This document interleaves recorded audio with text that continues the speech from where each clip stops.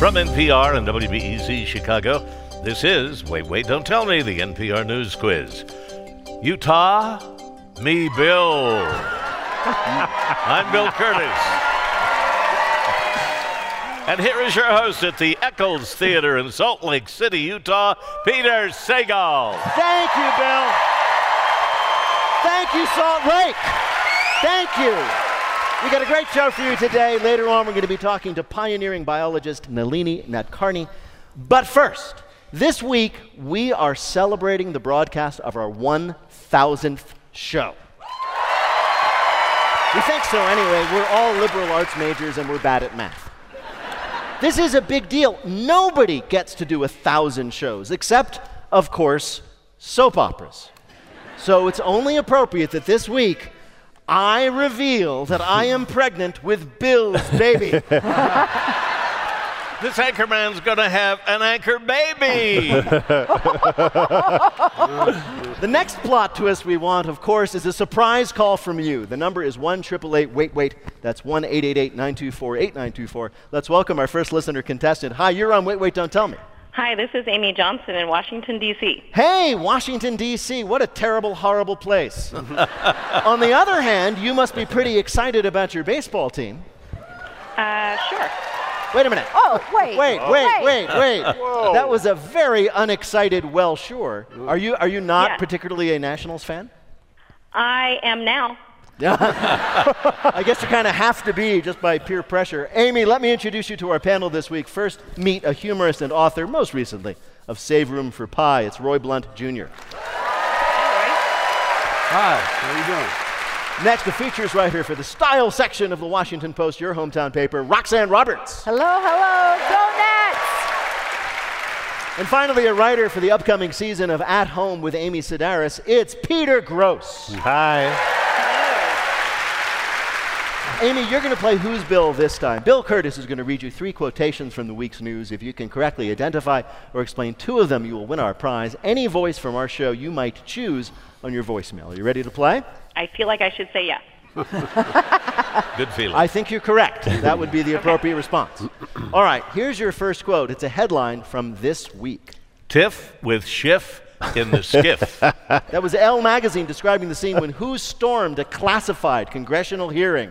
Oh, that would be Florida man Matt Gaetz and his 40 friends. That's exactly right. Bunch of House Republicans. This week, the Republicans finally came up with a response to the growing evidence that the president is, as the founders said in the Federalist Papers, super guilty. One day after damning testimony from the acting ambassador to Ukraine, a bunch of Republican House members stormed the impeachment hearing led by Matt Gaetz, Republican of Delta House. There's really, and I gotta say this, there's nothing more stirring than a bunch of powerful white men shouting about the violation of their rights because they don't immediately get everything they want. You agree? It's stirring. Makes the heart beat a little faster, am I right? They had to do it to prove they weren't human scum. That's right. Except about a third of that group had privileges to be inside those hearings. Exactly right. They were Republicans who were part of the committees, and they therefore had the right to be in there. There are a dozen people outside the hearing demanding to be let into the hearing who could have just walked into the hearing. Exactly. Now, these guys... That would be like if in like A Streetcar Named Desire, Stanley's like, Stella! And she's like, you have a key. Just open the door. You're not locked out, man. Or maybe it's like, Stanley, you're in our bedroom. Why are you yelling? Yeah, exactly. Also, it's like they stormed in. I thought they were going to like storm in and then take all the videos and then turn around and be like, the Democrats are letting people into this private room and they're letting them videotape stuff with their phones. Either way, it was a classy thing to do. It was. Now, what happened to maybe bring this on was that the day before, the ambassador to Ukraine had testified that the president withheld aid to Ukraine and demanded that they investigate Joe Biden before he released it.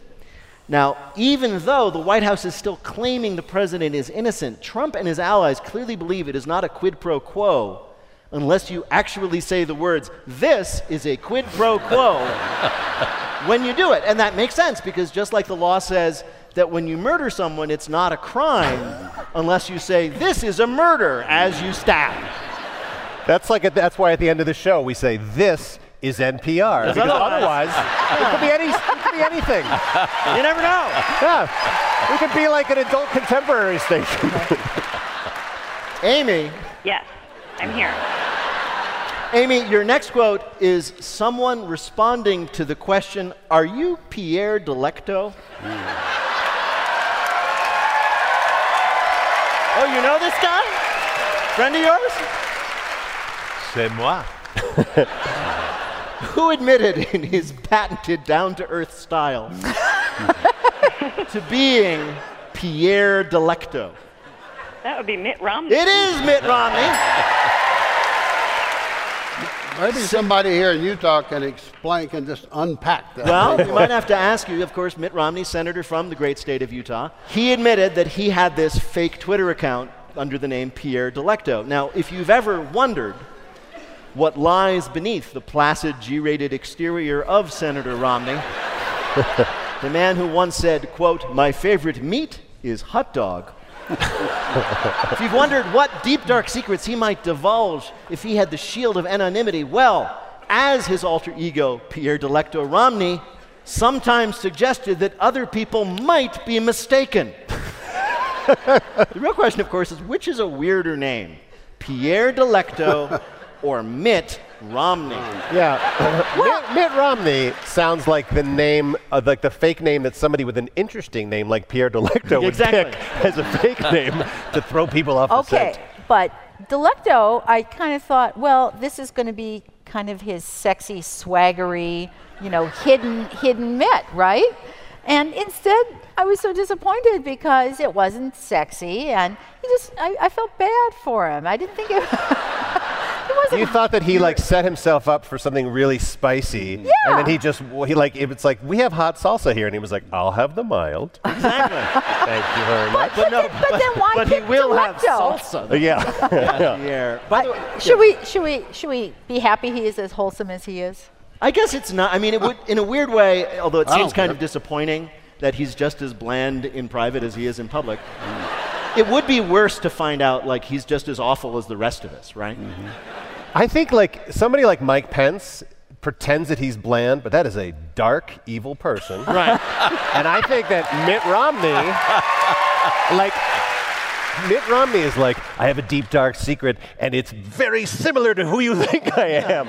And that is endearing. That's an endearing quality. Basically, what he did was he created a fake Twitter account and then used it just to defend his own public actions. That's like creating a fake Tinder profile just to hit on your own wife. Speaking of which, in a strange way, this allows his wife to make history. Ann Romney is now the first Mormon with 2 husbands.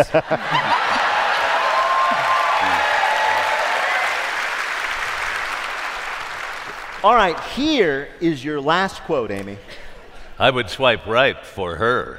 That was a comment on a Washington Post article about France's strangely sexy logo for what sporting event that's coming in 2024? The Olympics? The Olympics, yes.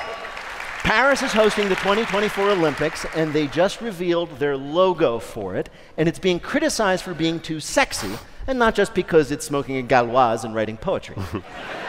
The logo, And ignoring an American logo. Exactly.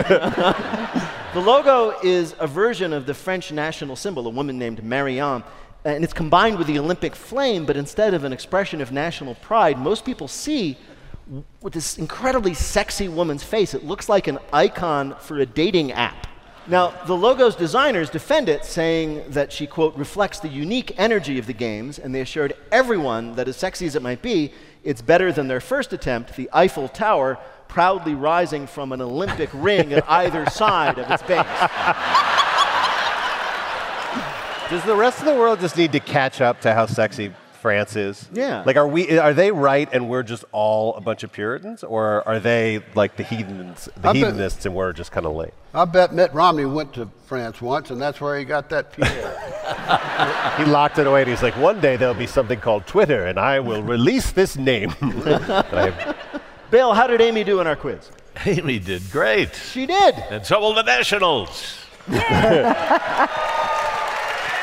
Congratulations, Amy. Thank you. Bye-bye.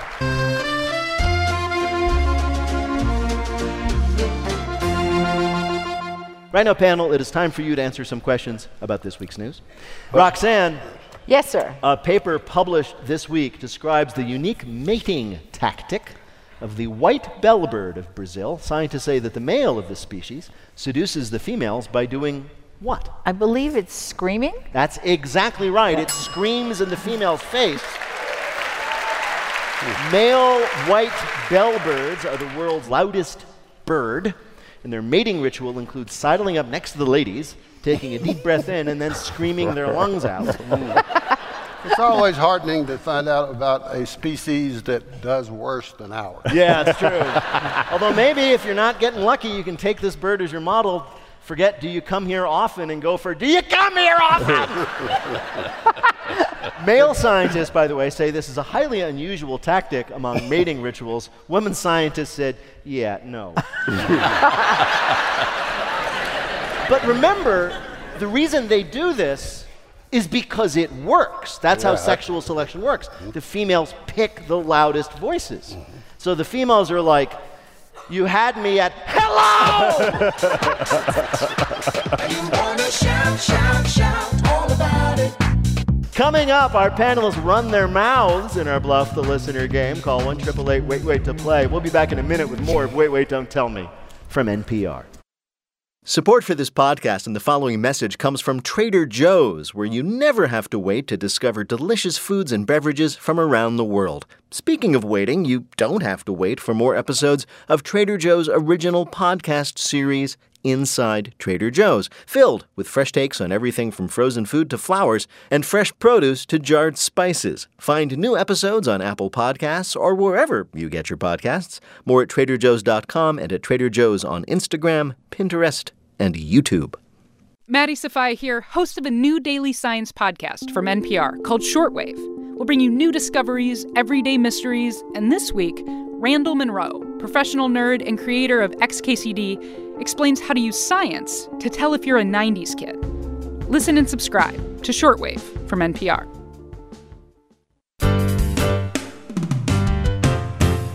From NPR and WBEZ Chicago, this is Wait, Wait, Don't Tell Me, the NPR News Quiz. I'm Bill Curtis. We're playing this week with Peter Gross, Roxanne Roberts, and Roy Blunt Jr. And here again is your host at the Eccles Theater in Salt Lake City, Peter Sagal.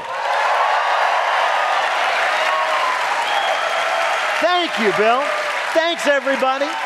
Right now, it's time for the Wait, Wait, Don't Tell Me Bluff the Listener game. Call 1-888-WAIT-WAIT to play our game in the air. Hi, you are on Wait, Wait, Don't Tell Me. I'm Andrew Stockwell Alpert. I'm calling from Sudbury, Massachusetts. Sudbury. I know Sudbury near Boston, right? 20 miles away. 20 miles away. And what do you do there?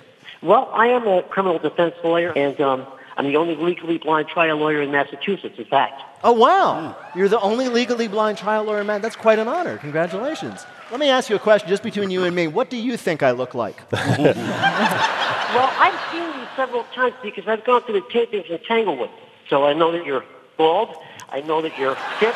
You're legally blind, but not blind enough for me to fool you. Well, that is a little frustrating. Well, welcome to the show, Andrew. You're going to play our game in which you must try to tell truth from fiction. Bill, what is Andrew's topic? It happened at mile 8. So we all know two things about running. Runners like to tell you about running, and hearing about running is the most boring thing in the world. Especially reading a book written about running. That's now out in paperback. But this week, we heard an actually interesting story about running that happened at mile 8 of a particular race. Our panelists are going to tell you about it. Pick the one who's telling you the truth, and you'll win the Wait Waiter of your choice on your voicemail. Are you ready to play? Yes, it can't be more of a crapshoot than a criminal jury trial. That's true, you know. All right, your first story of an incident in a race comes from Roy Blunt Jr. Online, you can find a T-shirt that says, "Jesus saves, all others take half damage," which I gather is some kind of Dungeons and Dragons joke. Very clever. But what if you were running in a race and you collapsed and passed out wearing one of those T-shirts? Fortunately, when Tyler Moon, 25, had a real heart attack at mile 8 of a 10-mile run in Minneapolis this week, he was wearing a jogging bib on which he had written simply, "Jesus saves." And Jesus did. Okay, strictly speaking, it was Jesus. Jesus Bueno, 43, a nurse who stopped running himself, called an ambulance, performed CPR, and saved Moon's life. When Moon came to and was told who had saved him, he said, "Bless my soul," or words to that effect. A man wearing a shirt saying "Jesus saves" collapses at mile 8 of a road race and is saved by a man named Jesus. Your next story of run-on sentences comes from Roxanne Roberts. Frank Rieger had just one goal for the Chicago Marathon this month: finish in 5 hours or less. He was doing okay until mile 8, when Rieger, an FBI agent who investigates white-collar crime, spotted David Raphael about 25 feet ahead of him. Placed on the FBI's most wanted list for tax fraud and money laundering, Raphael was believed to have fled overseas. But there he was, running in Nike Vaporfly shoes and Gucci sunglasses. A stunned Rieger gave chase, which required him to step up, literally. Quote, "I had to go faster, and I made him my pacer.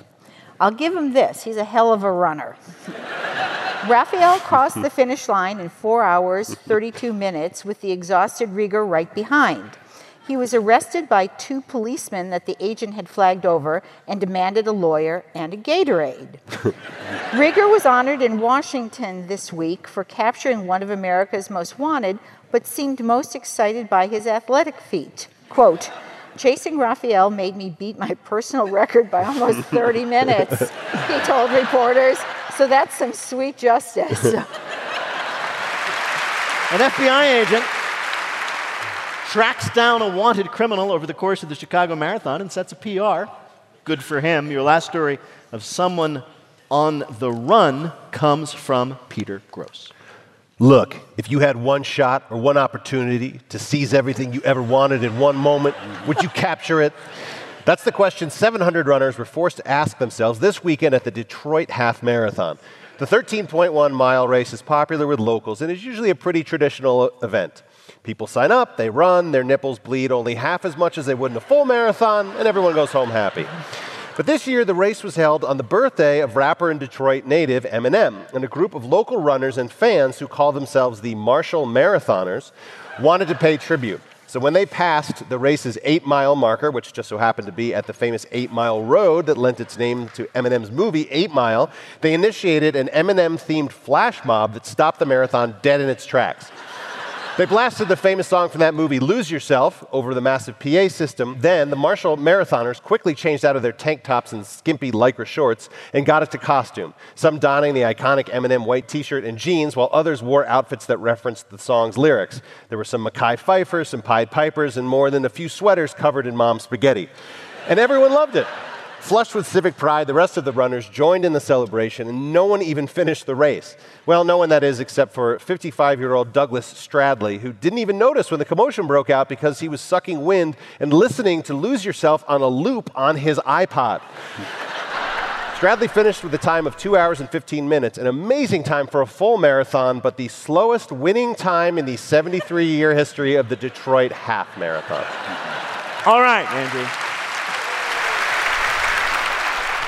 So you had from Roy Blunt Jr. the story of a man who ran a race in a bib that said Jesus saves. He collapsed and was saved by a man named Jesus. From Roxana, an FBI agent who ran down his suspect over the course of the Chicago Marathon. Or from Peter Gross, a guy who won the Detroit Half with a time of 2:15 because everybody else was stuck at 8 Mile enjoying the music of Eminem. Which of these is the real story of an event at mile 8 of a race? I'm going with A because I like the idea of somebody stopping and saving somebody and not winning the marathon because of it. That's what it is. There's a nice sort of Good Samaritan angle there. Well, to bring you the real story, we spoke to one of the people who was involved in it. On my race bib, I had the words "Jesus saves," and the last a man named Jesus saved me. That was Tyler Moon, who was in fact the runner saved by a man named Jesus, or Jesus. Congratulations, Andrew. You got it right. You earned a point for Roy Blunt Jr. for telling the truth, and you've won our prize, the voice of your choice, on your voicemail. Thank you so much for Wonderful. playing. Thank you. Jesus, mighty Jesus, touch me, and I'm alive. And now the game where we ask smart people dumb questions. It's called Not My Job. You know the old cliche about the brilliant scientist coming up with a new idea and all the old, stodgy scientists say, "You're crazy!" That's actually what happened to biologist Nalini Nadkarni back in the early 80s when she first suggested studying the treetop canopy of the rainforest. It's just leaves up there, they said at the academy. Professor Nadkarni ended up founding a whole new school of biology. She joins us now. Nalini Nadkarni, welcome to Wait, Wait, Don't Tell Me. Thank you very much. You're very welcome. It's great to have you.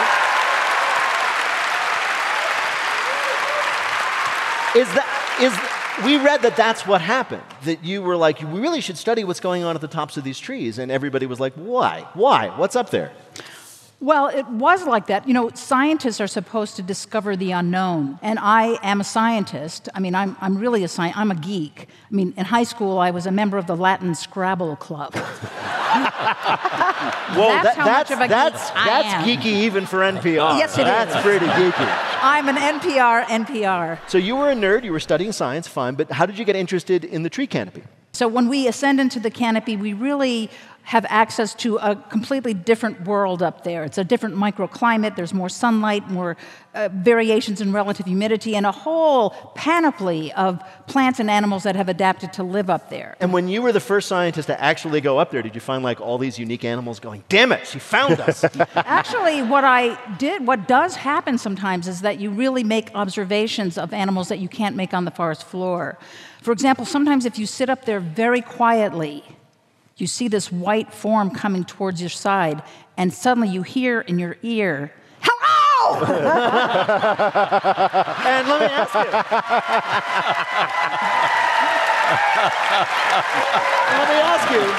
You're new. What was your reaction to that? I said that I'm already married. I understand. Oh, and I met your husband. He is also a biologist, and he studies ants. Yes, he does. Actually, we met because I studied the canopy. We were both graduate students. He came to my field site, and he said to me in this just such a charming, quiet voice, he said, "You know, I really want to know if there are ants in the canopy." And so I had to teach him how to climb. We fell in love. Wow. And when he proposed, he said he would name an ant after me. Did he? He did. It took him 7 years, but he did. What is the ant? The ant name is Procryptoceras nalini. Oh.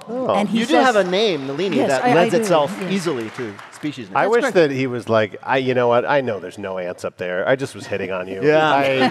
I just wanted to climb a tree with That's you. a very charming. See, I assumed that the only way a treetop canopy scientist and an ant scientist could meet would be a tragic fall. But no, that didn't happen. It was the other way. He went up. Came That's great. Yes, that's and right. is there anything in particular about the ant Nalini species that? Well, that he made calls him? it. Yes, he calls it an elegant canopy ant. It's slim, it's nimble, and it occurs in the canopy. So that's very I nice. take that as He did well as a with that. compliment. Yes. I have to ask about treetop Barbie. Yes. Which is something that you invented. Yes. So tell me about that. Well, you know, I grew up climbing trees, as I said, in suburban Maryland, and my students and I began thinking, how can we inspire young girls to climb trees and to treasure trees the way I do? And we know that many little girls treasure Barbie for whatever reason. Sure. And so we thought perhaps making a treetop Barbie, making a Barbie that has the clothes that I wear in the canopy and in the field, a little helmet, little crossbow, a little booklet that tells her. Wait, what? Crossbow? Well, we have to get the ropes up there somehow. So you invented a Barbie that was dressed as a treetop scientist. Yes. And what did the Mattel company have to say about this? Well, I did call them. I offered them the idea. I thought it would be just fabulous for Mattel to have it sold in Toys R Us and so forth. And they were not interested for some reason. I couldn't understand that. So we just decided, well, in our lab, we can make them ourselves. We bought used Barbies from Goodwill. We had volunteer seamstresses make the little clothing. There were some challenges, like the big hair wouldn't fit under the little helmets. Problem. And her high-heeled feet, their boots wouldn't stay on. Yeah. And we did try ground support Ken, but that turned out not to be a big seller. Right. Yeah. My husband hates ground support Ken. But I was told that Mattel got mad at you. Well, they did get mad. They actually said, you can't sell these. You're impinging on our brand. And I said, well, I know a number of journalists who might be interested in knowing that, Mattel is not interested in having a brown woman encourage young girls to go into science and be discoverers. Did you say that while holding your crossbow? But the amazing thing is, just last year, I got a call from National Geographic, and they have partnered with Mattel, and they have now produced 5 Explorer Barbies, which is fabulous. And is one of them something like your Treetop Barbie? Well, they didn't make Treetop Barbie. I think there wasn't a big enough market for Canopy Explorers, but they did make a one-of-a-kind Barbie that looks like me. Hey! And so I have this little Barbie. She looks like me about 30 years ago. Sure, well. But I'll take it. Well, Nalini Nadkarni, we've invited you here to play a game we're calling Join us up in the trees for canapes. Yep, that's what we went with. Oh, no. You study the tree canopy. We thought we'd ask you about canapes, those treats usually passed around during cocktail hour before dinner. Answer 2 questions about canapes, and you'll win our prize for one of our listeners, the voice of their choice on their voicemail. Bill, who is Nalini Nadkarni playing for? Heather Hurley of Washington, D.C. All right, here's your first question. The origin of the word canapé is surprising. What is it? A, it's named after Claude Canapé, a French cook so legendarily awful people could only eat 1 bite of his food. B, it comes from the Greek word for mosquito. Or C, the original pronunciation is can-ape, as in, can an ape eat that?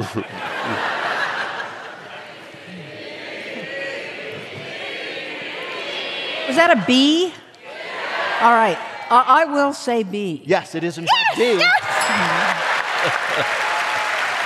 And it's a very bizarre origin, so are you ready? Here we go. Yeah. The Greek word for mosquito is konopos, which became canopy, which became the word for the screen around a couch to keep out mosquitoes. But in French, that became the word for couch, and somebody thought a piece of toast with some spread on it looked like a couch, so canapé.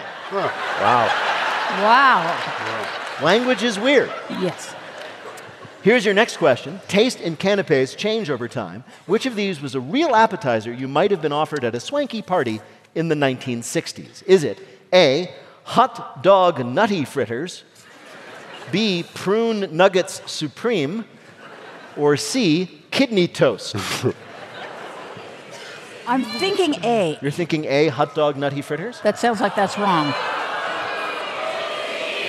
I think I'll say C. I really meant to say C. They misled you. It was A. Oh! Where's my crossbow?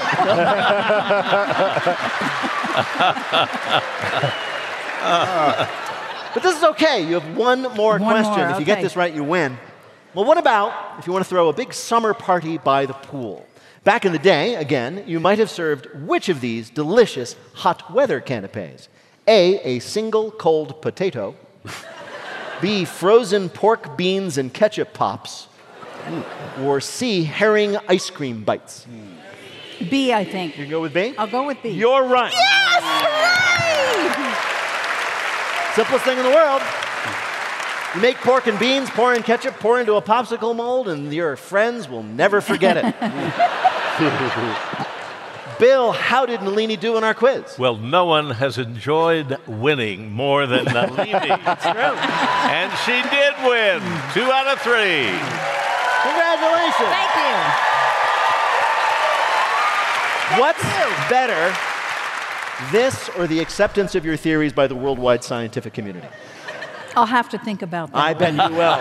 Nalini Nadkarni is an ecologist and professor at the University of Utah and an advisor for Mattel and National Geographic's new line of science Barbies. You can hear more about Nalini and her work on NPR's new science podcast, Shortwave. Nalini Nadkarni, thank you so much for joining us. Thank you. Professor Nalini Nadkarni, everybody. On top of the world. Ooh, on top of the world. In just a minute, Bill revolutionizes your pizza experience in the Listener Limerick Challenge. Call 1-888-WAIT-WAIT to join us on the air. We'll be back in a minute with more of Wait, Wait, Don't Tell Me from NPR.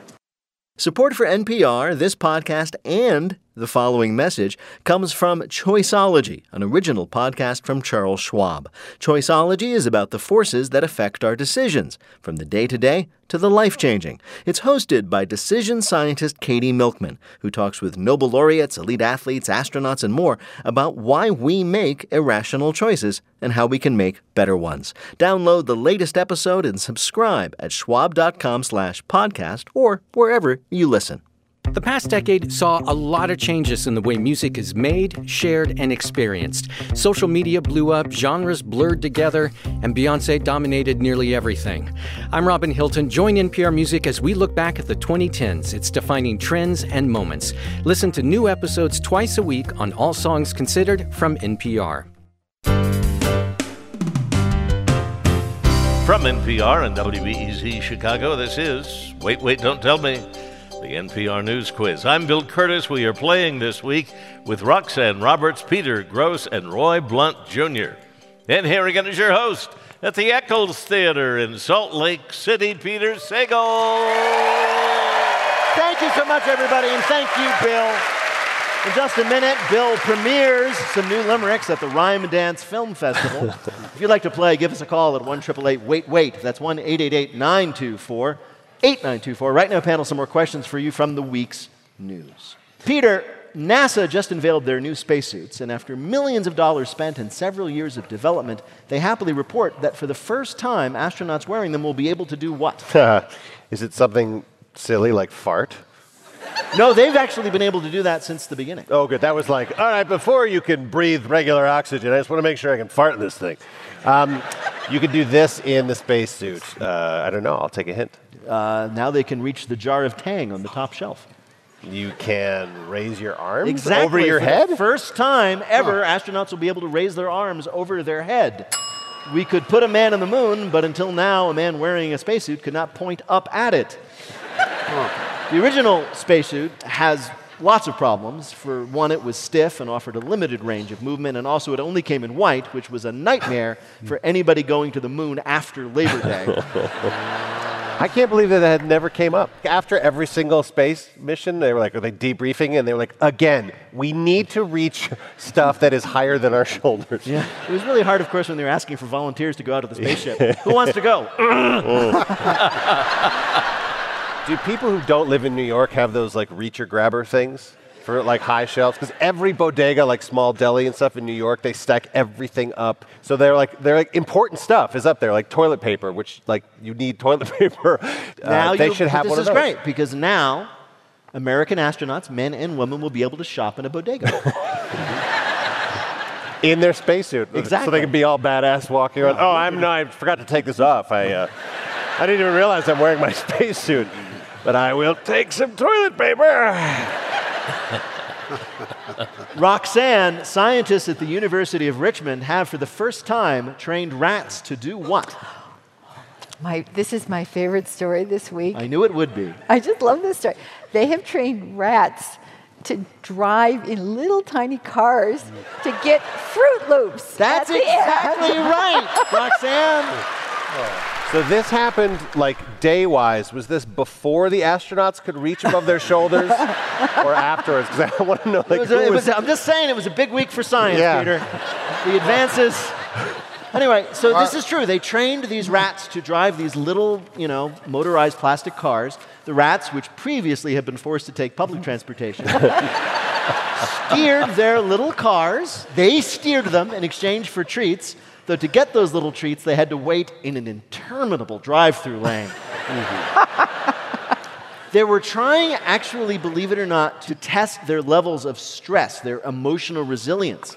So they put all the rats in traffic behind another rat who was staring at his phone and waited all the way through one green light until it turned red again. Didn't it make them happier? It did. This is true. They tested the stress level of the rats, don't ask me how, and they found that driving relaxed the rats. They were happier, they were less stressed. However, and this is also true, it did stress out the rats that were forced to ride as passengers. No, don't turn right, there's a cat there.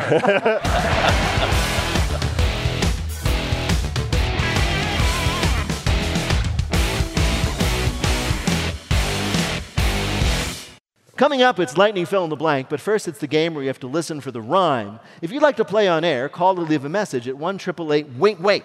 That's 1-888-924-8924, or click the Contact Us link on our website, waitwait.npr.org. There you can find out about attending our weekly live shows back at the Chase Bank Auditorium in Chicago. And if you want even more Wait Wait, try the Wait Wait quiz for your smart speaker. There are new questions every Wednesday, and you could win a prize. Just say, open the Wait Wait quiz, and like magic, Bill and I will be there in your home. Quick question. Can I use your bathroom? Hi, you're on Wait Wait, Don't Tell Me.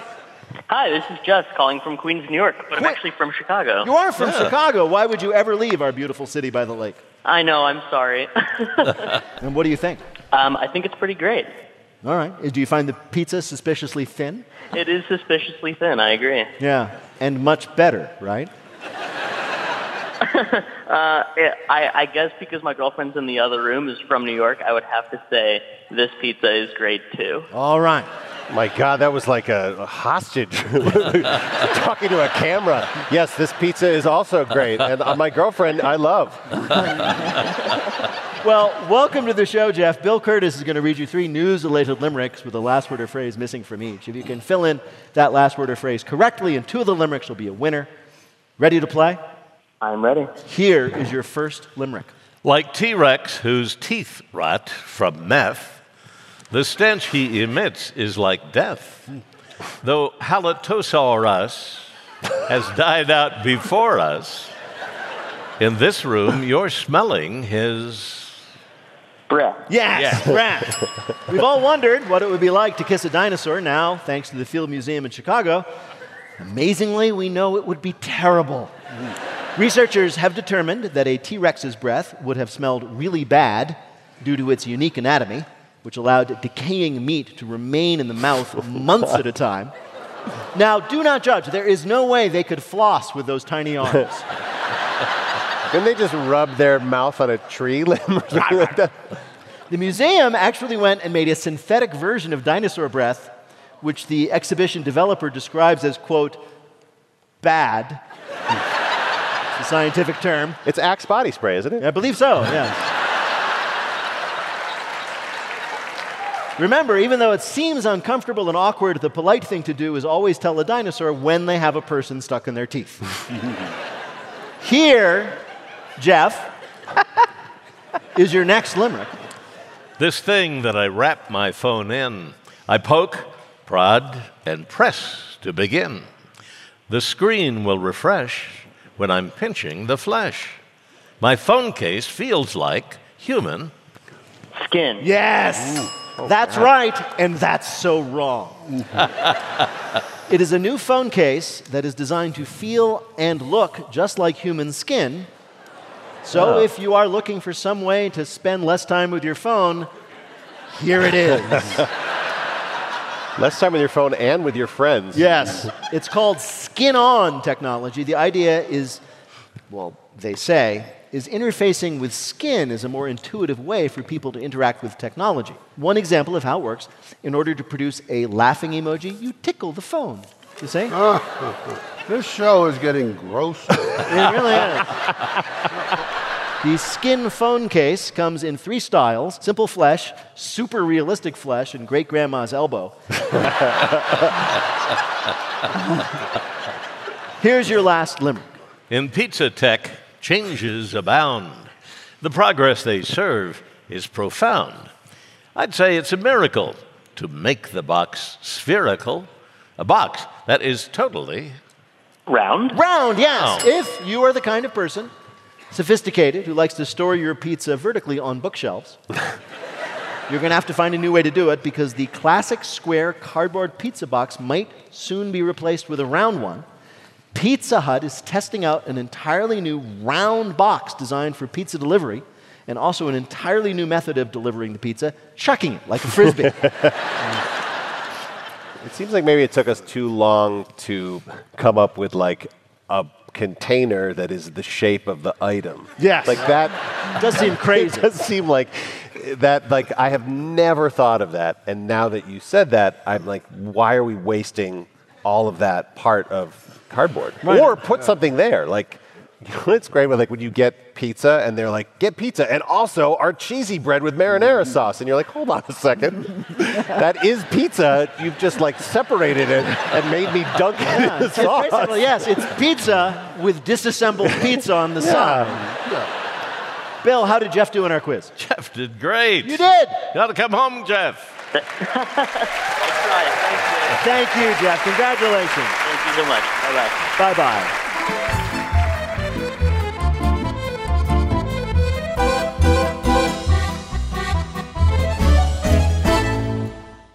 This message comes from NPR sponsor Traditional Medicinals. Traditional Medicinals is the herbal tea company that lives up to its name. Traditional, because of the formulas based on herbal traditions that have supported health and wellness for centuries, and medicinal, because of the ethically sourced, high-quality herbs like those in their reishi mushroom tea. Sip daily to help weather the winter. Use promo code WAIT for 20% off at checkout. Powered by Traditional Medicinals. The following message comes from our sponsor, Westin Hotels and Resorts. Chris Heisler, Global Run Westin Concierge, has experienced firsthand the joy of making it out for your morning run while traveling. Run Westin is Westin's way of helping you stay accountable on the road by offering you programs to keep you active, whether it's a run concierge, our gear lending program, a 24-hour Westin workout. We want you leaving our hotel feeling more empowered and a better version of yourself. Explore at Westin.com, a member of Marriott Bonvoy. It is time for our final game. Lightning fill in the blank. Each of our players will have 60 seconds in which to answer as many fill in the blank questions as they can. Each correct answer now worth 2 points. Bill, can you give us the score? I sure can. Peter has 2, Roxanne and Roy each have 3. All right. So that means Peter is in 3rd place, and you're up first. Great. The clock will start when I begin your first question, Peter. Fill in the blank.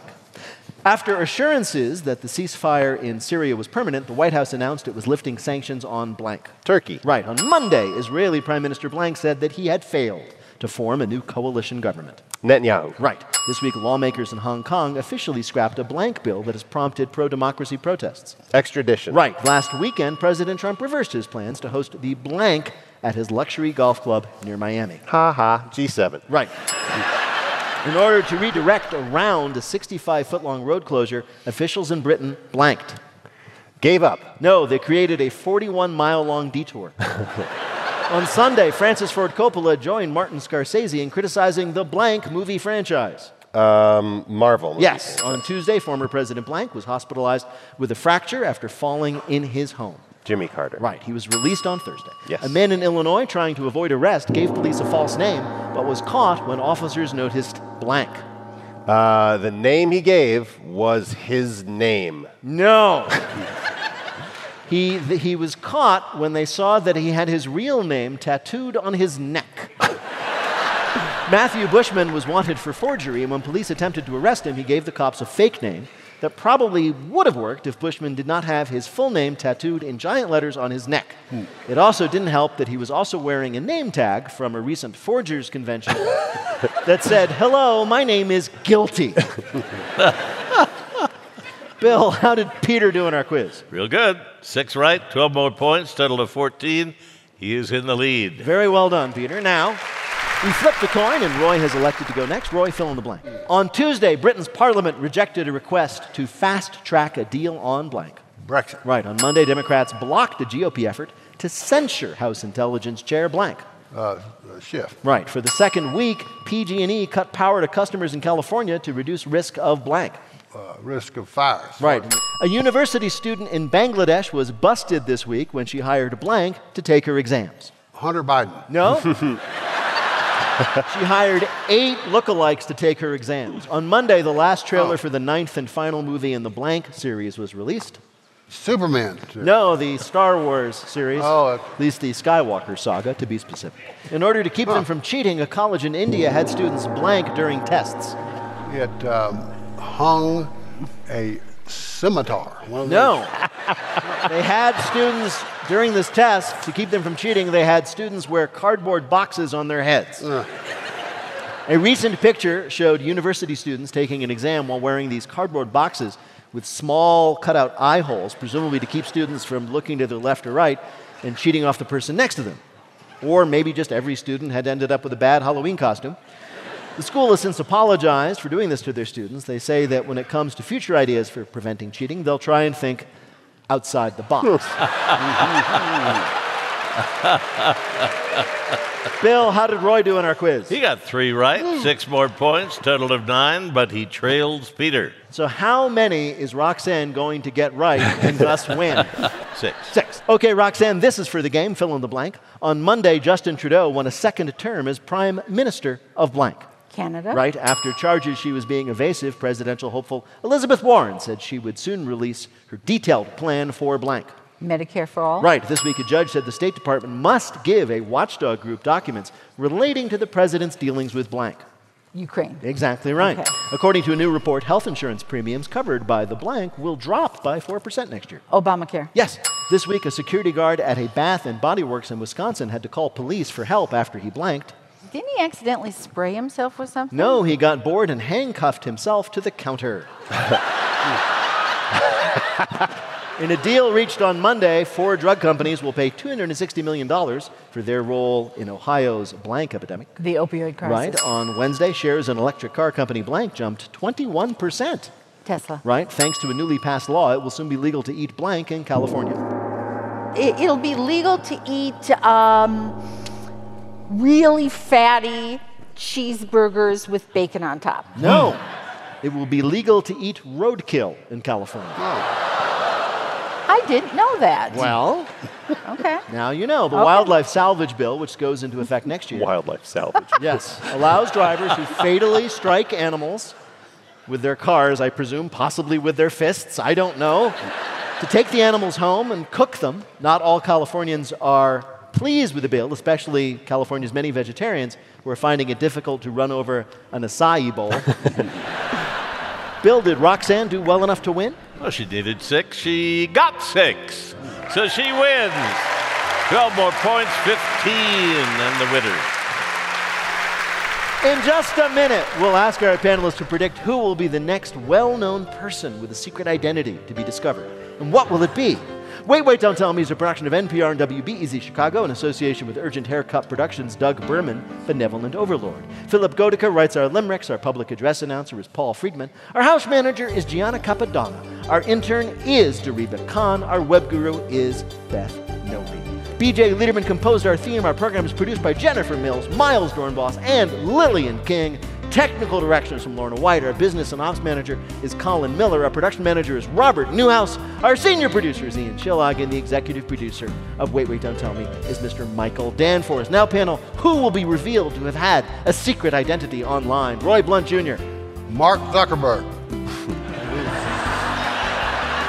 Secret identity is Mark Zuckerberg. You didn't think anybody would ever guess it? Roxanne Roberts. Nancy Pelosi's new secret Twitter handle will be He Did Pro Quo. And Peter Gross. Rudy Giuliani will reveal his new secret identity, federal inmate 67291.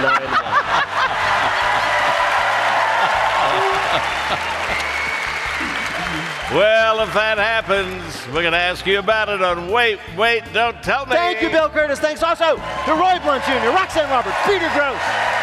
Thanks to the staff and crew at the Eccles Theater. Thanks to everyone at KUER here in Salt Lake City. Thanks to our fabulous audience in this beautiful theater. Thank you all. And thanks to all of you at home for listening. I'm Peter Sagal, and we'll see you with show 1001 next week.